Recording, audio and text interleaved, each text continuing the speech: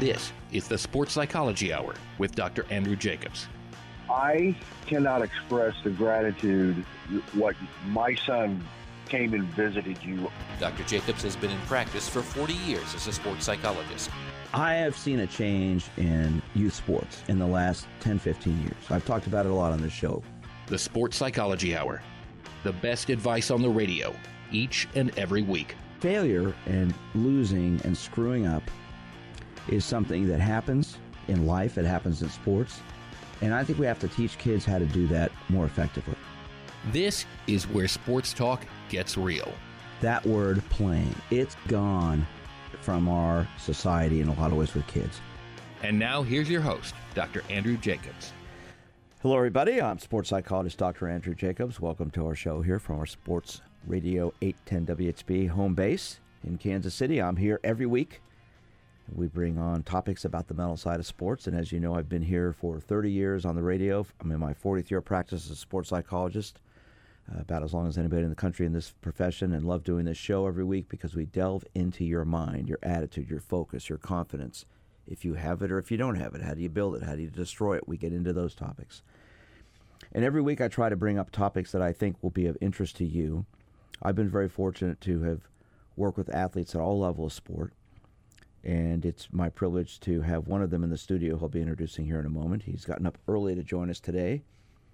And, you know, I like doing this show because it's a show to help you understand yourself better and also understand how athletes and coaches perform, function, deal with issues. The last few weeks I have brought up the topic of mental health, as I have for years. And quite frankly, it's something I brought up for forever on the shows I've been doing. Why mental health is important, why for athletes mental health is important. And we've seen over the last couple weeks a lot of issues coming up pertaining to this. We did a show a couple weeks ago regarding Naomi Osaka withdrawing from the French Open, citing mental health. And initially she was cut down by people talking about why would she do that, and it was wrong. And then within a few days, all kinds of athletes came to her defense. We've seen the Oakland Raiders player come out this week as a gay man and has actually had a number of professional athletes and coaches support him, which is great because we're all people. We're entitled to feel the way we do. And the stigma about a gay football player, which Michael Sam originally came out and discussed, which one of his former teammates is sitting across the table from me, which we'll mention that in a few moments, brought up a lot of talk. Mental health, anxiety, pressure, stress, it affects us all. You know, Michael Phelps has been a big proponent of talking about how athletes suffer from mental health issues, and a number of athletes have come out and talked about it over the years. So I asked a young man, and I say young man, he's much bigger than I am, but he is much younger man than I am, to come in with me today. He is Mitch Morse. I've known Mitch now for 4 years, formerly the center for the Kansas City Chiefs, now working with the Buffalo Bills.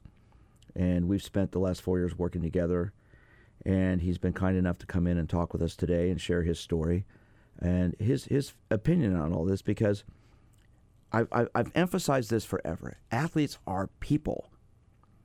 Yes, they may be superior physically and psychologically in a lot of ways to the average person, but they still have the same issues we do. They still wake up in the morning, they go to the bathroom, they maybe shave, unlike Mitch, who doesn't, but well, the top of his head. But everybody has, athletes, they do this, they have to do the same things we all do.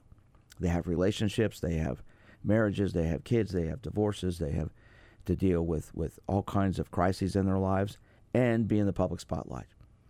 So maybe in many ways for them, it may be more difficult in one sense because they've got to confront these issues and everybody gets to see it.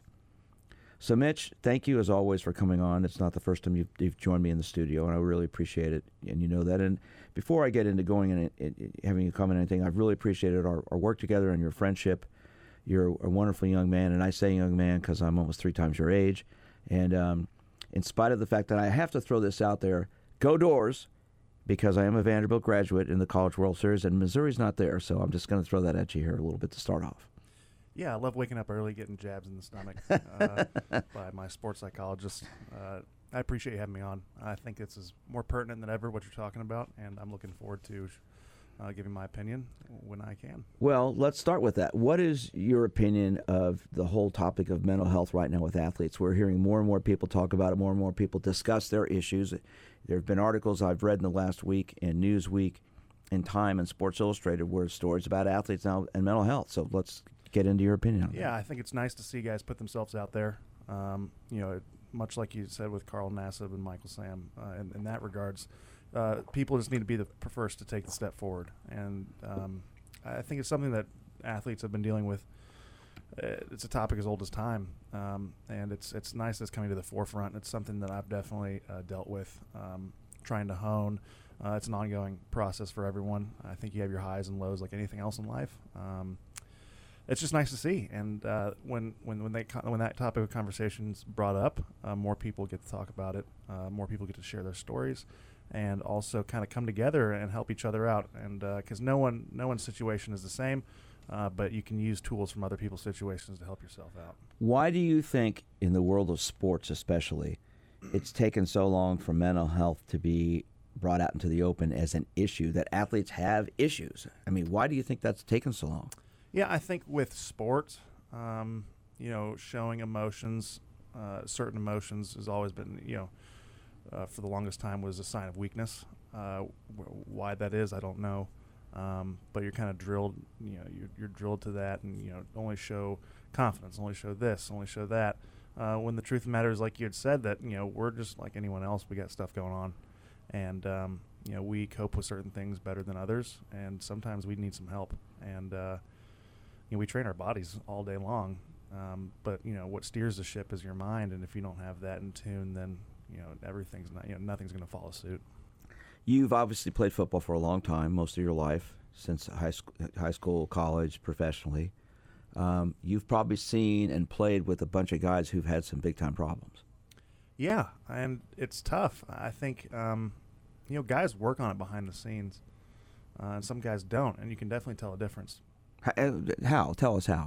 As an offensive lineman who's been in the league, 7 years now? Mm-hmm. Okay, you've played. I mean, you were the first center to have Patrick Mahomes' hands underneath you. Okay, professionally. Wild. Okay, and now you've got Josh Allen. You're another great quarterback. Also wild. Yeah. You've played with some incredible athletes. Why do you think some people have been reluctant to talk about things or deal with things, and why do you think some people don't at this level? Well, I think, started off, some guys do have the mechanisms to work with themselves, and kudos to them. Another thing is that, some guys just don't know how to ask for help. It can start with just confiding with your teammates, which I think is one of the biggest things. Because guys understand what people are going through. Reaching out to family is huge. Some people just need a push to find professional help. And, nowadays teams are starting to bring some people in. It's not perfect, but some teams have got it figured out, some teams don't. But the topic of conversation has been put out there. And big thing is the guys who look for help actively usually find a way to cope with it. Even talking to your teammates is a huge thing. Have you noticed more guys talking about personal issues now than maybe 5-6 years ago? Are you seeing more people feeling more comfortable discussing some of their personal issues in the locker room, or maybe away from, when you guys get together off the field? Yeah, I think every person's got someone in the locker room that they can confide with, and when you find that person, you stick to them and you stick with them. And I've had a few of those guys over my years, along with professional help. It becomes hugely important, and I think especially as an offensive lineman, sometimes that O-line room can be your soundboard, and it's very comforting and does help a ton. I'm sports psychologist Dr. Andrew Jacobs, here every week. Joining me today is Buffalo Bills center Mitch Morse. We're talking about the topic of mental health in sports. Mitch is a wonderful young man. I've gotten to know him over the past 4 years. He confronts things. He deals with things. More than glad to take your calls here this morning. And we're going to delve into what it was like, how he felt dealing with COVID this past season and getting through that. I'm sports psychologist Dr. Andrew Jacobs. This is the Sports Psychology Hour. This is the Sports Psychology Hour.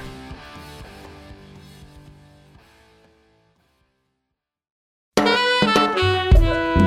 now, State of Play with former Washington, D.C. Mayor Sharon Pratt. Our topic today, gun culture in America and how it may be tied to other issues in America, such as possibly white supremacy. We've had great guests, rich content, at least for me, clarity about why the Second Amendment in our Constitution matters so much to so few. And the frustrating thing for me was to learn that over 90% of Americans really want to do something about the proliferation of guns, want background checks and the like, and yet here we are still fighting it. It's so dispiriting for me to watch those kids from Parkland who took up the cause, and here we are, we just ignore them. For more, watch State of Play TV Saturdays and Sundays at noon, 11 Central on the Black News Channel, or go to State of Play TV on YouTube.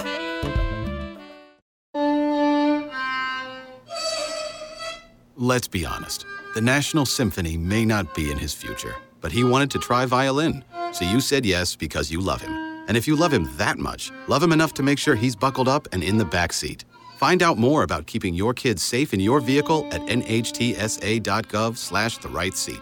Show them you love them. Keep them safe. Visit nhtsa.gov/the-right-seat.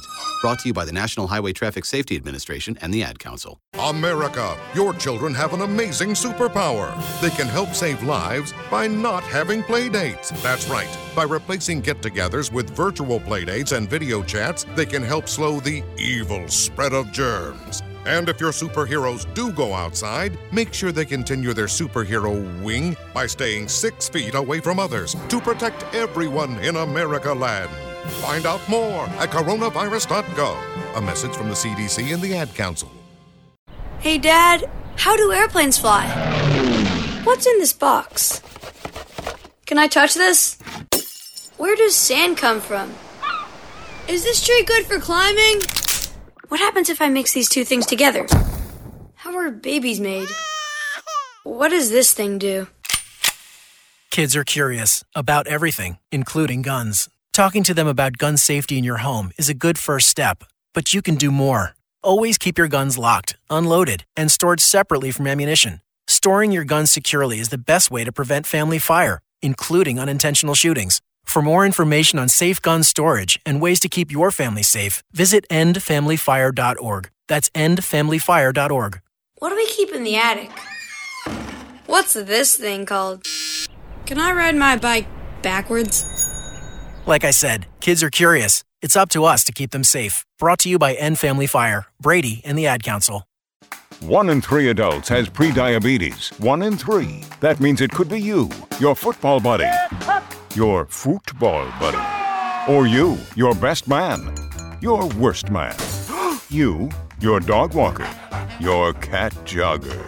While 1 in 3 adults has prediabetes, with early diagnosis, prediabetes can be reversed. Take the risk test at doihaveprediabetes.org. That's doihaveprediabetes.org.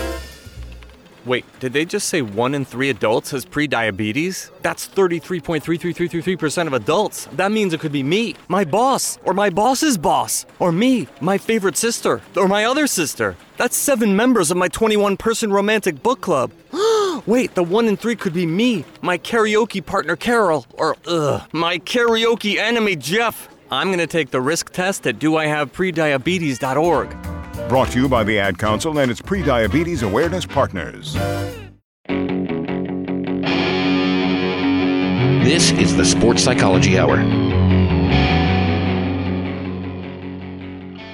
Hello again, everyone. I'm sports psychologist Dr. Andrew Jacobs. This is the Sports Psychology Hour from our flagship station, Sports Radio 810, WHB in Kansas City. I'm here every week delving into your mind, your attitude, your focus. And I'm fortunate enough to have with me a great young man in the studio. His name is Mitch Morse. He's the center for the Buffalo Bills, entering his 3rd year with Buffalo.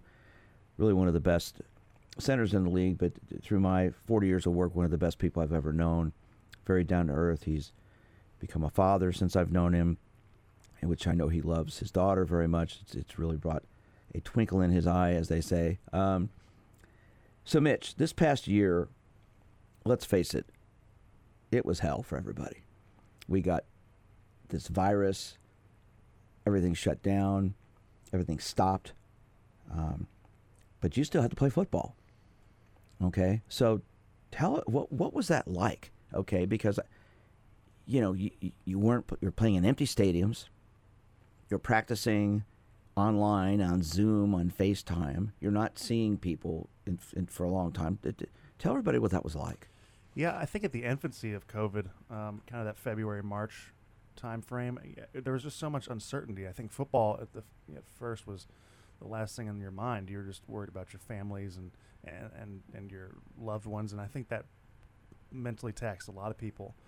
And then we found out that we were going to continue with OTAs online, so which was kind of Excuse me, tell people what OTA stands for. So it stands for Organized Team Activities. There's different phases. There's phase 1, there's phase 2, there's phase 3 that happens between like April 20th and June 13th. Starting with phase 1, which is just kind of slowly getting into it, and ending in phase 3, which is where you hear like the OTAs part where you practice, and then ends with usually a veteran mini camp where everyone's required to be there for 3 days, mandatory. You still live in Kansas City, even though you're playing in Buffalo. Yeah, I'm still live in Kansas City. That's where my family and I call home. Love it here. But so we went from that to virtual, and then we're going to season where we really don't know what's going on. You still really don't know everything about how COVID works. And it's just a day, usually as football players, we have our weeks and our days scheduled out months in advance. They could pull it up like, all right, week 3, here's going to be our schedule. Where now we're in a place where, hey, log on in the morning on your phone. The schedule is going to be ever changing just because of COVID protocols. If there's a positive, there was just so many avenues that could be taken. And it was one of those things where you just had to learn how to be flexible, flexible with the schedule. And at first that was kind of tough, but then you like anything, you get into a rhythm of it and you kind of cope with it. And then when it comes to game time, that was eerie. It was wild. Well, let's get to that in a minute. So so in the off season, then you spent a lot of that here in Kansas City online, right? And when did you finally go back to Buffalo for your first team activity together? Yeah, I mean, it started off with me having a little too much to drink one night, and then waking up and I had ordered like $3,000 worth of Amazon workout equipment. So I have a garage gym just kind of unknowingly, and that was kind of wild. But that worked. I worked on that for a few months, and then when was that? That was probably right when COVID became a thing, probably February, March, and then worked out in my garage for months. And then we just kind of we are reporting to training camp July, late July. Get there a few days so you can quarantine, and then we're going to test you. If you have to test like 4 or 5 days in a row before you can even get physicals. Let me ask you. So, going back there for the first time, being around your teammates for the first time, what was that like psychologically, emotionally? It was kind of nice. I mean, you still didn't understand how COVID was spread or anything like that. So a lot of guys were hyper vigilant, and you were outside still wearing masks. But it was nice to see your friends. I mean, you'd been isolated from your friends and your teammates for months, and I had been, like you just said, I just had my kid, and we were kind of in the trenches with that. And it was nice, but at the same time, it was also so many unknowns, and that can be a stressor.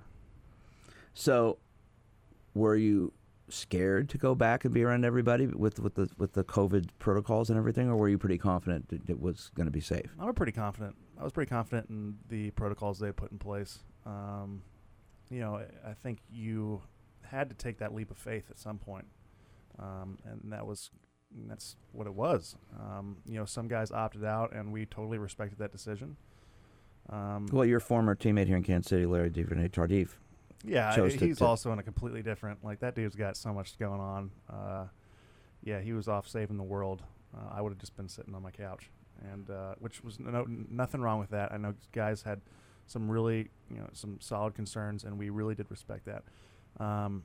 But yeah, you just kind of had to trust the process, trust what was going on, which inherently I did, and it wasn't perfect. There was a lot of learning from everyone involved, from the organizations and players, and you went from there. So what was that like when you finally got back there and you're around everybody? What was the anxiety? Because there had to be some anxiety for some people about being together, and some fear. Some people probably didn't care, but there were probably a lot of people that did. Yeah, I think the guys who really had concerns did opt out. But yeah, like, I think the average Joe, I mean, you have your concerns, but then once you stack days upon days, we didn't have really any COVID positive tests during training camp, which was wild. So you just kind of stuck with what you knew. We knew this worked. Our meeting rooms had to go into the indoor to spread out, which was kind of wild. And then, let me ask you a question about that. You're the center on an NFL team. Right. The offensive line is a group of guys who are together all the time. I mean, you're touching each other. You're connecting on the line. I mean, you're right next to each other. So what was that like, practicing and not doing that? Well, nothing was different in practice. Okay. Yeah, I mean, practice was the same as any other practice. You got to get your work in. We're still, smacking in heads and you're face to face. That's just what it is in practice. But a lot of guys had face shields on or things like that. Was that different that way? I mean, towards the end, you had face shields. For us, we were just kind of trusted that. I played a guy in Vegas, the D tackle across from me the whole game, and we were getting after it, and he had COVID. We found out he tested positive for COVID the next day, and after that played through, and I found out that I didn't have COVID. I was more trusting that during practice, those protocols were taken care of. The thing that was kind of hammered down wasn't so much a practice; it was off the field, and in the locker rooms, the training rooms, and stuff like that. Just where guys would go after practice or things like that. So yeah, I mean, mostly in the facility. I mean, because you have 100+ dudes plus staff and all that stuff confined to this deal, and you got to get work done. Were there some people? I know from our work together, you handled it fine, you dealt with it fine, but were there some guys that were not doing too good with it? Were there some guys freaking out about it? Or was everybody pretty much, by the time the season got going, was it pretty much everybody was, sort of into the routine? Yeah, I think it was the latter. Everyone, once they got into it and it was part of the routine, I think people were, you got so much of your stress out as it progressed through March, April, May, June, when you realized that if you took proper protocols and stuff like that, you could lower your chance of getting it and stuff like that. So, I mean, towards the end of training camp, it was just getting into the season and going from there. And then there were some nuances throughout the season and stuff like that were pretty interesting. Well, we'll talk about that after this next break. And I'd like to – I'm really intrigued to hear from you, and especially for our listeners, what it was like to play as an NFL player in a league game in an empty stadium. Because you're used to playing in front of thousands and thousands of people. Now, in Buffalo, you had no fans. Right. And so all of a sudden, boom, there's nobody there. I'm sports psychologist Dr. Andrew Jacobs. This is the Sports Psychology Hour. This is the Sports Psychology Hour.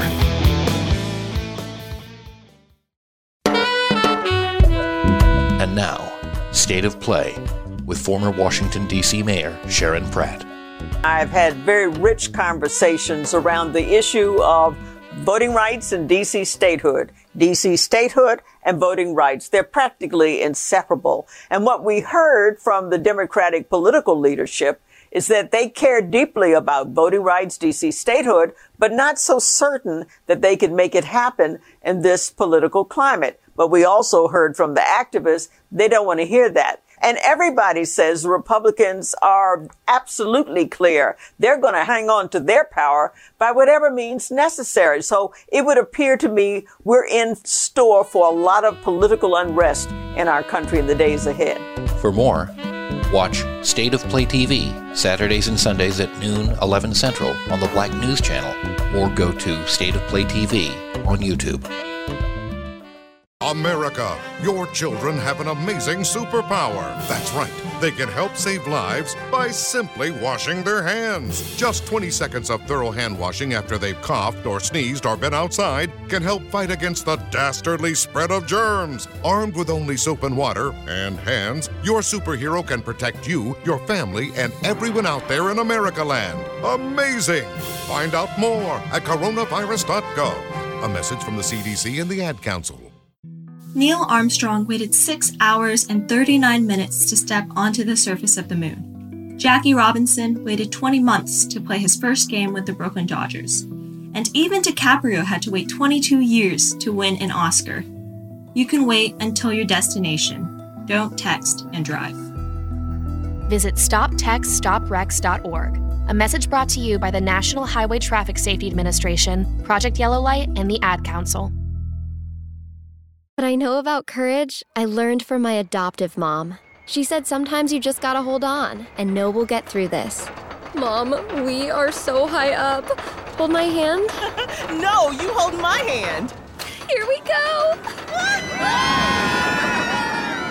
Learn about adopting a teen from foster care. You can't imagine the reward. Visit adoptuskids.org to find out more. This message is brought to you by Adopt U.S. Kids, the U.S. Department of Health and Human Services, and the Ad Council.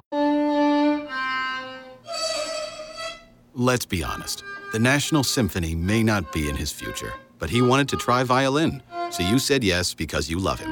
And if you love him that much, love him enough to make sure he's buckled up and in the back seat. Find out more about keeping your kids safe in your vehicle at nhtsa.gov/the-right-seat. Show them you love them. Keep them safe. Visit nhtsa.gov/the-right-seat. Brought to you by the National Highway Traffic Safety Administration and the Ad Council. Hey, Dad, how do airplanes fly? What's in this box? Can I touch this? Where does sand come from? Is this tree good for climbing? What happens if I mix these two things together? How are babies made? What does this thing do?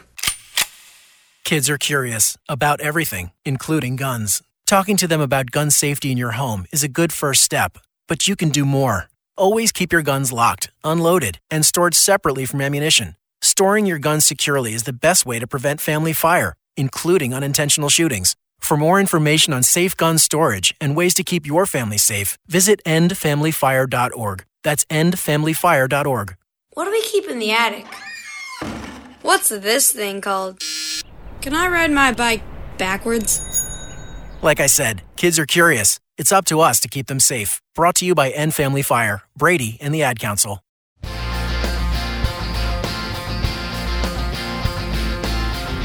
This is the Sports Psychology Hour. Hello again, everyone. I'm sports psychologist Dr. Andrew Jacobs from our flagship station, Sports Radio 810 WHB in Kansas City. I'm here every week talking about the mental side of sports. Having a great interview this morning with Buffalo Bills center Mitch Morse. And we've been talking about the whole issue of mental health in sports. And our topic towards the break was about COVID and dealing with that. And so let's continue that, Mitch. So you played in empty stadiums in the NFL. Yeah, I mean, you started playing football down in Austin, Texas, in what, high school? Yes, sir. Okay. And, you know, down in Texas, there might be, 10, 15 fans in the stands? That's about right. Okay. Yeah. I mean, you've practiced in empty stadiums, obviously, but there's practice, but not in an actual game. So what was that like? Yeah, we were kind of talking off air. You know, you don't realize how big some of these stadiums are until they're completely empty. And that was another thing with certain teams were allowed to have fans, like here in Kansas City, and certain teams were allowed to have fans like Tennessee. And Lord knows that even at a third capacity, that was such a competitive advantage to have. Do you think that made a big difference? I mean, that in the AFC Championship game when we were playing, we had never, usually you have 10 to 8 chances to practice your silent count, and you have weeks to practice that as well. And then we're kind of thrust into this last game where we hadn't practiced our silent count at all, and it became a huge competitive advantage because my mechanics were off a little bit, guys weren't totally, we weren't totally in tune with it, and it definitely played into the other team's advantage. But another thing is you're playing, in the NFL, every game is so paramount. It's just so dire to win these games, but the stadium isn't telling you that because it's completely empty. It feels like a scrimmage. I mean, usually even if a stadium is full, you kind of tune out the crowd immediately after that first snap.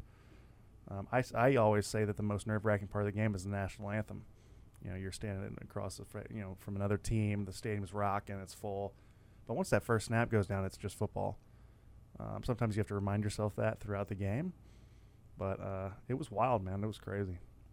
So you got used to that as time went on, obviously. Absolutely. And what's it going to be like this fall going back to full stadiums? Yeah, it'll be another weird deal because you did get kind of used to not having fans. I mean, I was able to get home. I was leaving the locker room, being home 7 minutes later.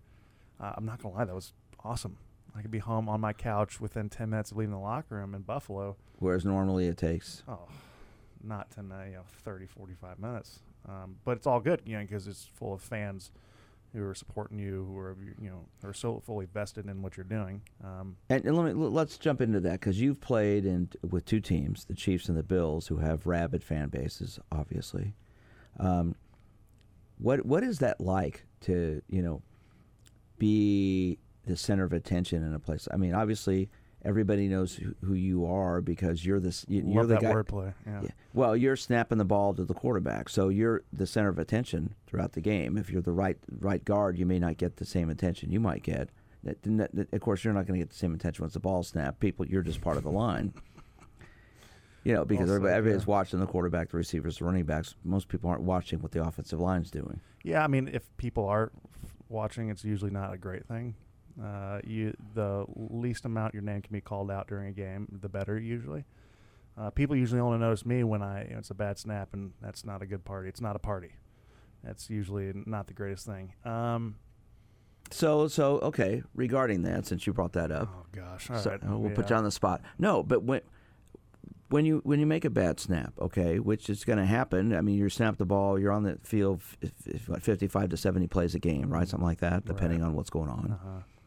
Statistically, there's no way everything's going to be perfect. There's going to be something bad once in a while. So when that happens, how do you handle that personally and rebound from that to go to the next play? Because that's obviously we've talked about that. Yeah, as a center, a bad snap is about as worse of a feeling as anything on the field. You'd rather have a sack than a snap. I mean, both are horrible, but why is that? Why would you rather have a sack? I don't know. I think it's just one of those routine things you take for granted. The only person you get beat by is yourself on those things. Whereas when a sack, you're beat by someone else, and you put up a fight, and maybe they put up a better fight than you. But on a snap, it's your sole job to do that. So along the lines, let me just change the sport for a second along the lines of what you just said. As I mentioned, I'm a Vanderbilt graduate watching the College World Series. Vanderbilt beats Stanford the other day in the bottom of the ninth inning when Stanford's pitcher who's this lights-out pitcher, but in the ninth inning wasn't doing well, then throws this incredibly terrible wild pitch over everybody's head. Vanderbilt's runner from third scores, Vanderbilt wins, moves on. Okay. So how does somebody in that situation have to deal with that as he moves on? Because that if you snap the ball over Josh Allen or Patrick Mahomes' head, everybody's going to what was he doing? How do you deal with that? I mean, first of all, you go back to the fact that you've made thousands and thousands and thousands of good snaps. So you can do it. You go back, maybe break that play down. What were the conditions? Where was my head at that certain time? Break down all the factors of why, the controllable factors of why that happened. Maybe there's something like maybe your glove was too wet, or maybe you need, your something, different tape on your hands or something like that. And then you trust the fact that you've done it over and over again, and you understand that it's not going to happen every time you snap the football, and you got to trust yourself and go back and understand that it did happen. People are going to know it happened. You're going to know it happened, but that's not going to define you. One bad play is not going to define you. And if you let that happen, then you're in a world of hurt, and you're setting yourself up for digression and failure in the future. So if you were advising or talking to that Stanford pitcher, and I don't know his name, and he pitched lights out until that inning, and he just, I think he just ran out of gas. But he throws one of the worst pitches he's probably ever thrown in his life that results in the game-winning run scoring. What would you say to him about being able to move on and handle that? I mean, I think for the first and foremost, it's not going to be easy, right? And that's the unfortunate thing is we wish you could take that away from you, pal. That angst, that anguish. I'm sure he feels like he put his whole team out, but there's a reason why it came down to that specific point. Like it's a team game. Everyone, it's not his sole reason that happened. Another thing is that you just gotta understand that you got it, dude. Like you said, he's playing lights out, and these miscues happen. It's unfortunate. We all are human, like you said before. We're gonna make mistakes, but if you let that define you, which is easier said than done,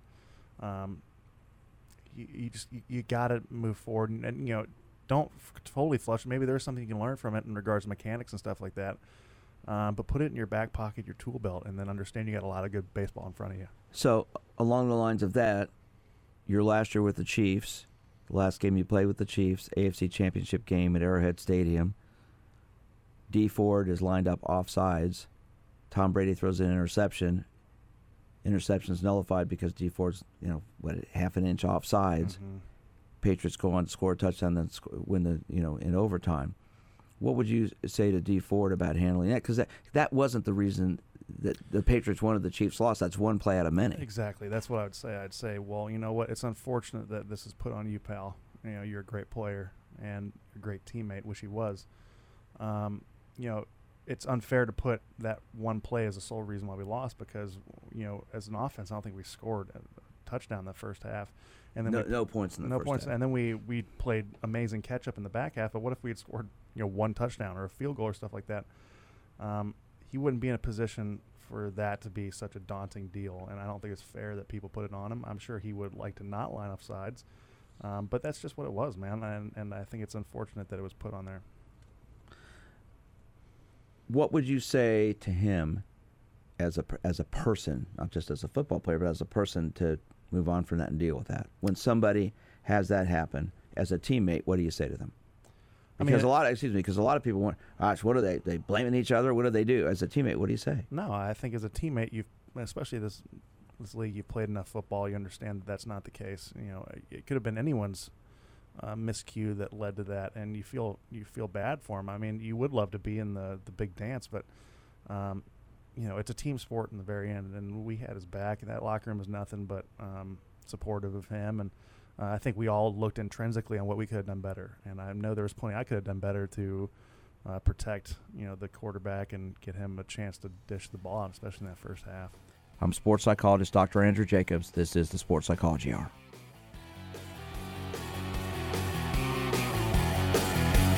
This is the Sports Psychology Hour.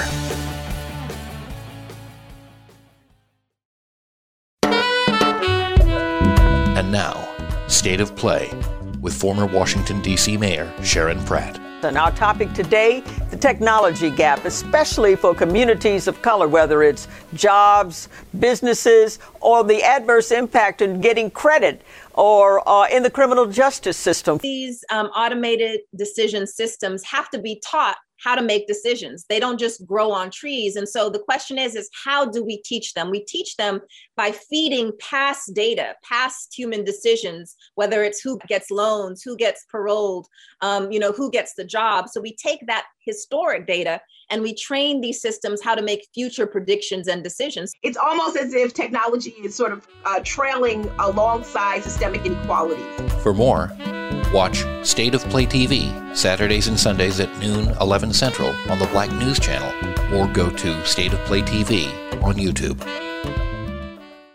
Right now, our country feels divided, but there's a place where people are coming together. I gotta tell you, I was nervous to talk to someone so different than me. Me too, but I'm glad we are.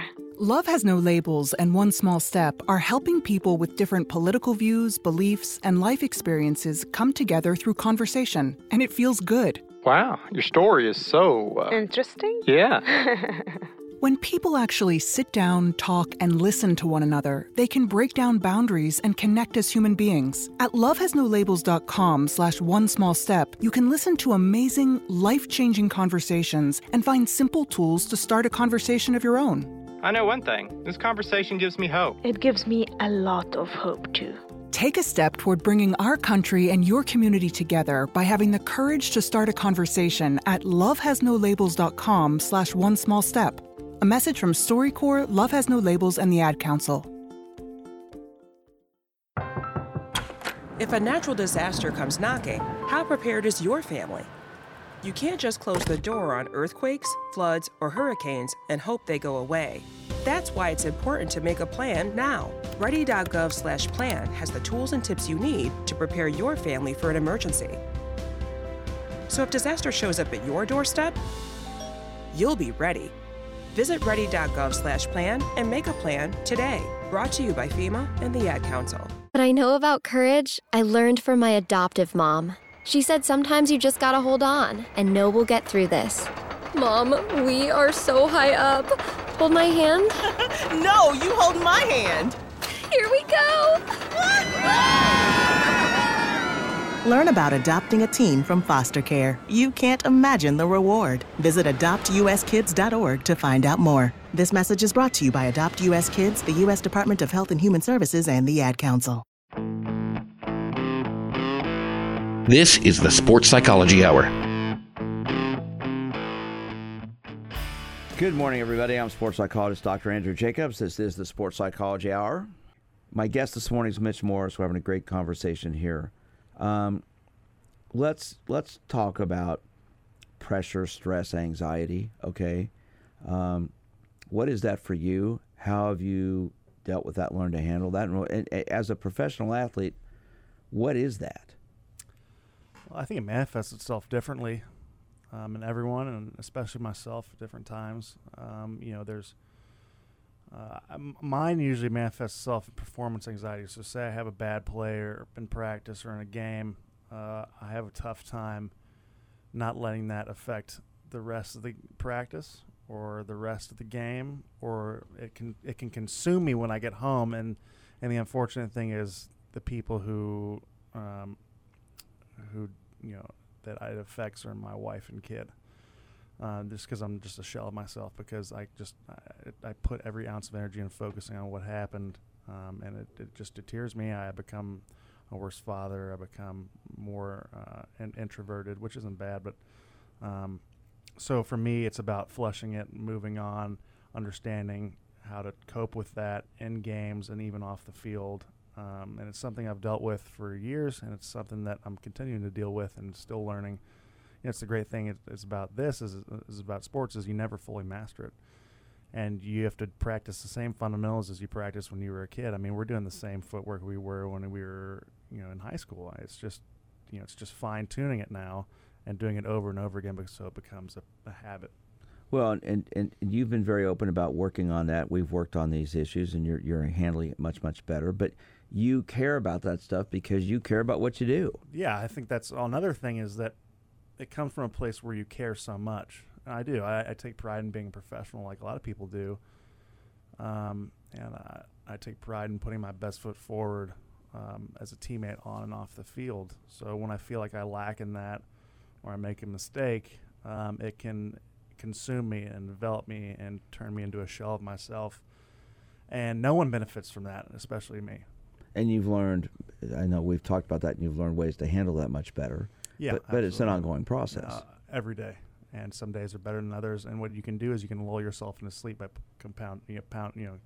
piling up good days, and then you have one bad day. So even on the good days, you have to focus on yourself. And the bad days, definitely focus on yourself and finding a routine mentally, so that there aren't these huge lulls, these huge deviations, that you can kind of keep it on the same plane and the same line. You and I worked a lot on, I have relaxation, visualization exercises that I work with athletes on for years. You've utilized that as well. How does that help you? Yeah, I mean, I remember utilizing that, especially, when we first started working with each other, and then kind of taking that and then working on that, finding your own tools to do that, and from that. Yeah, visualization is a huge component of everything. Work on the field and off the field. It becomes so important. So, I mean, if you just kind of push it, I think the biggest thing for me was I'd push it aside, all these bad feelings. Well, maybe I can deal with it by watching TV, or maybe I can deal with it, which is good for the short term, but then it's going to compound itself on game day, and to a point where your threshold, you haven't lowered that threshold, so that anything can tip it over, and then you're in a bad place that's tough to get out of. I think that's the one thing, is that when you get to that place, it's tough to get out of unless you have friends, family, or someone you can talk to. I've always felt that athletes who are thinkers and are bright are the ones who end up with this issue more so than the ones that maybe aren't as bright, because they don't care. It's like, I screwed up, whatever, go on. And if you're a thinker, which you are very much a thinker, and you have to be a thinker in your position, right? Yeah, I think quote unquote brighter guys, maybe they vocalize it differently. Maybe they have a better way of vocalizing it. But I think everyone, to a certain extent, deals with it. That's a well. Everybody, you're all human, and that takes us to the whole thing that we're talking about today. You are a professional athlete. You're one of the very best there is at what you do in the world. yet you're still human, and you still have to deal with these feelings. Oh, 100%. And it's. I think the tough thing is when, I'm sure you've talked about social media on this show. Is that you for me, I delete most of mine during the season. I completely deleted my Twitter and all that stuff just because it was just like I look at it, and none of it's constructive criticism when you do bad, and even if you do well, that's a slippery slope too. So for me, I learned at a young age because you start believing it. Yeah, and then you set yourself up for, well, when you inevitably do something, you have a mistake, well, then those same people are going to flip on you. And then, I had someone say, well, if you look at the good things, you also got to look at the bad. And so I said, you know what, that's not helping me at all become a better football player, a better father. So I flush it. And I'll tell you what, my life is so much better because of it, because then I can just focus on the opinions that care, which are my friends and family and my teammates. And in the end, that's all I care about. Well, yeah, and that's something I've suggested to so many athletes in the spotlight. It's tough. Especially at the professional level. Yeah, it's tough, especially when you can get this thing where you get this instant gratification where someone tells you you're the best thing since sliced bread. Well, that the flip side of that is also that one mistake, then you're just the worst person ever to walk the face of the earth. Then these people who are taking a dump in their house are just putting out the worst. They don't know you, but they're putting these things out that are just. My mom's got a Twitter, man. I don't want her seeing this stuff. It's terrible. Yeah, well, and so, as an athlete dealing with your anxiety, something we've talked about, we work on a regular basis, is it important, you think, for coaches to deal with this stuff as well? Because we talk about, we're hearing so many athletes come out and talk about mental health. Dick Vermeil, years ago, retired from coaching because of the stress. Mm-hmm. And then he came back, and he said he was a much better coach in person. Al Saunders, who's a good friend of mine, has been on the show several times and talked about the importance of that. Of course, he worked with Dick Vermeil all that time. Right. I think you brought up a brilliant point. Yeah, coaches who can deal with that, because if they can deal with it, and they're even in their own ways, and then, the better you deal with it, the better leader you are, and the less you you cast that stress and everything down to your team, which will manifest itself and trickle down, and that plays a huge role. So, before we wrap things up, with kids, and you have a young daughter, yes, and confidence in kids. I've talked about this. We've discussed it many times. I see so many kids' confidence just devastated by overbearing parents and coaches. I had a young couple in my office this week. They've got 4 young boys, and they've got a 10-year-old boy who got yelled at, screamed at by his 6'4", 250-pound coach because he struck out the other day. Right. Yeah, I think that's hugely important. I'm going to step on my soapbox real quick. Is that in my positions, that's when why you're here. Right. Yes. This is my 6 a.m. soapbox.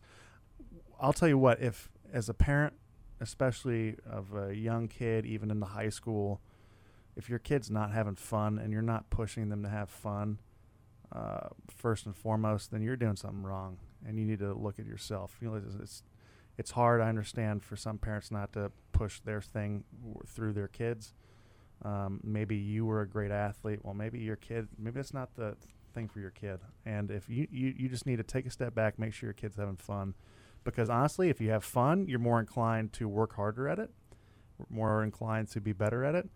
And it's just, life's too short. And especially as a young athlete, if you're not having fun, then you're setting yourself up for some anguish and something that should be pure and fun, which is and what's your definition of fun, Mitch, as an athlete?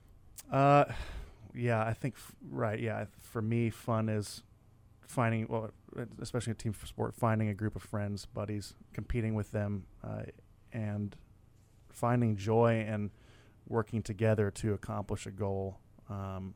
Even through losses, sometimes there's some great memories as a young kid. So it's really just finding joy and coming back and sleeping at night and understanding that I had fun doing what I did. I'm sports psychologist Dr. Andrew Jacobs. My guest today is Mitch Morse, center for the Buffalo Bills. The reason he's been on today is everything he shared, because this is a wonderful young man. I've known him for 4 years. He gets it. And I hope if you're a coach, you're a parent, you'll encourage your kids to listen to this show, because I think the message he's sharing is that everybody needs to hear. I'm sports psychologist Dr. Andrew Jacobs. Mitch, thanks for being here today. Appreciate having me on, Doc. Thank you. Our shows are podcast on my website, winnersunlimited.com. They're on all the social media sites. I encourage coaches and athletes to listen to this show especially, because I think the message from a young man like Mitch, who is at the top of his game, can help everybody out. Have a great week. Take care. Blake Snyder, thanks for your work. Take care of yourselves.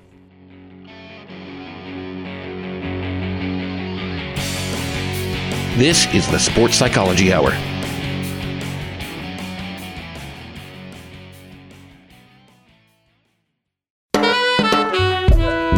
And now, State of Play with former Washington, D.C. Mayor Sharon Pratt. The status of black women in America. A lot of people say, well, why do you need to talk about it? You've got Kamala Harris, a heartbeat away from the presidency. You've got Stacey Abrams being considered for Nobel Peace Prize. But I think we all know that's not the real deal. African Americans, and particularly women, were the vessels by which to keep this human capital going. During slavery, then you had Jim Crow. And there's a sensitivity on the part of women generally, whatever the race, and then particularly African American women, to raise the point of, why aren't you talking about me? Why don't you have programs customized to deal with my needs? And so I guess that explains why we're still struggling with it in this year of 2021. For more, watch State of Play, Saturdays and Sundays at noon, 11 Central, on the Black News Channel. If a natural disaster comes knocking, how prepared is your family? You can't just close the door on earthquakes, floods, or hurricanes and hope they go away. That's why it's important to make a plan now. Ready.gov/plan has the tools and tips you need to prepare your family for an emergency. So if disaster shows up at your doorstep, you'll be ready. Visit ready.gov/plan and make a plan today. Brought to you by FEMA and the Ad Council. America, your children have an amazing superpower. They can help save lives by not having play dates. That's right. By replacing get-togethers with virtual play dates and video chats, they can help slow the evil spread of germs. And if your superheroes do go outside, make sure they continue their superhero wing by staying 6 feet away from others to protect everyone in America land. Find out more at coronavirus.gov. A message from the CDC and the Ad Council. 1 in 3 adults has prediabetes. 1 in 3. That means it could be you, your football buddy, your football buddy, or you, your best man, your worst man, you, your dog walker, your cat jogger. While 1 in 3 adults has prediabetes, with early diagnosis, prediabetes can be reversed. Take the risk test at doihaveprediabetes.org. That's doihaveprediabetes.org. Wait, did they just say 1 in 3 adults has prediabetes? That's 33.33333% of adults. That means it could be me, my boss, or my boss's boss, or me, my favorite sister, or my other sister. That's 7 members of my 21-person romantic book club. Wait, the 1 in 3 could be me, my karaoke partner Carol, or my karaoke enemy Jeff. I'm going to take the risk test at doihaveprediabetes.org. Brought to you by the Ad Council and its Prediabetes Awareness Partners.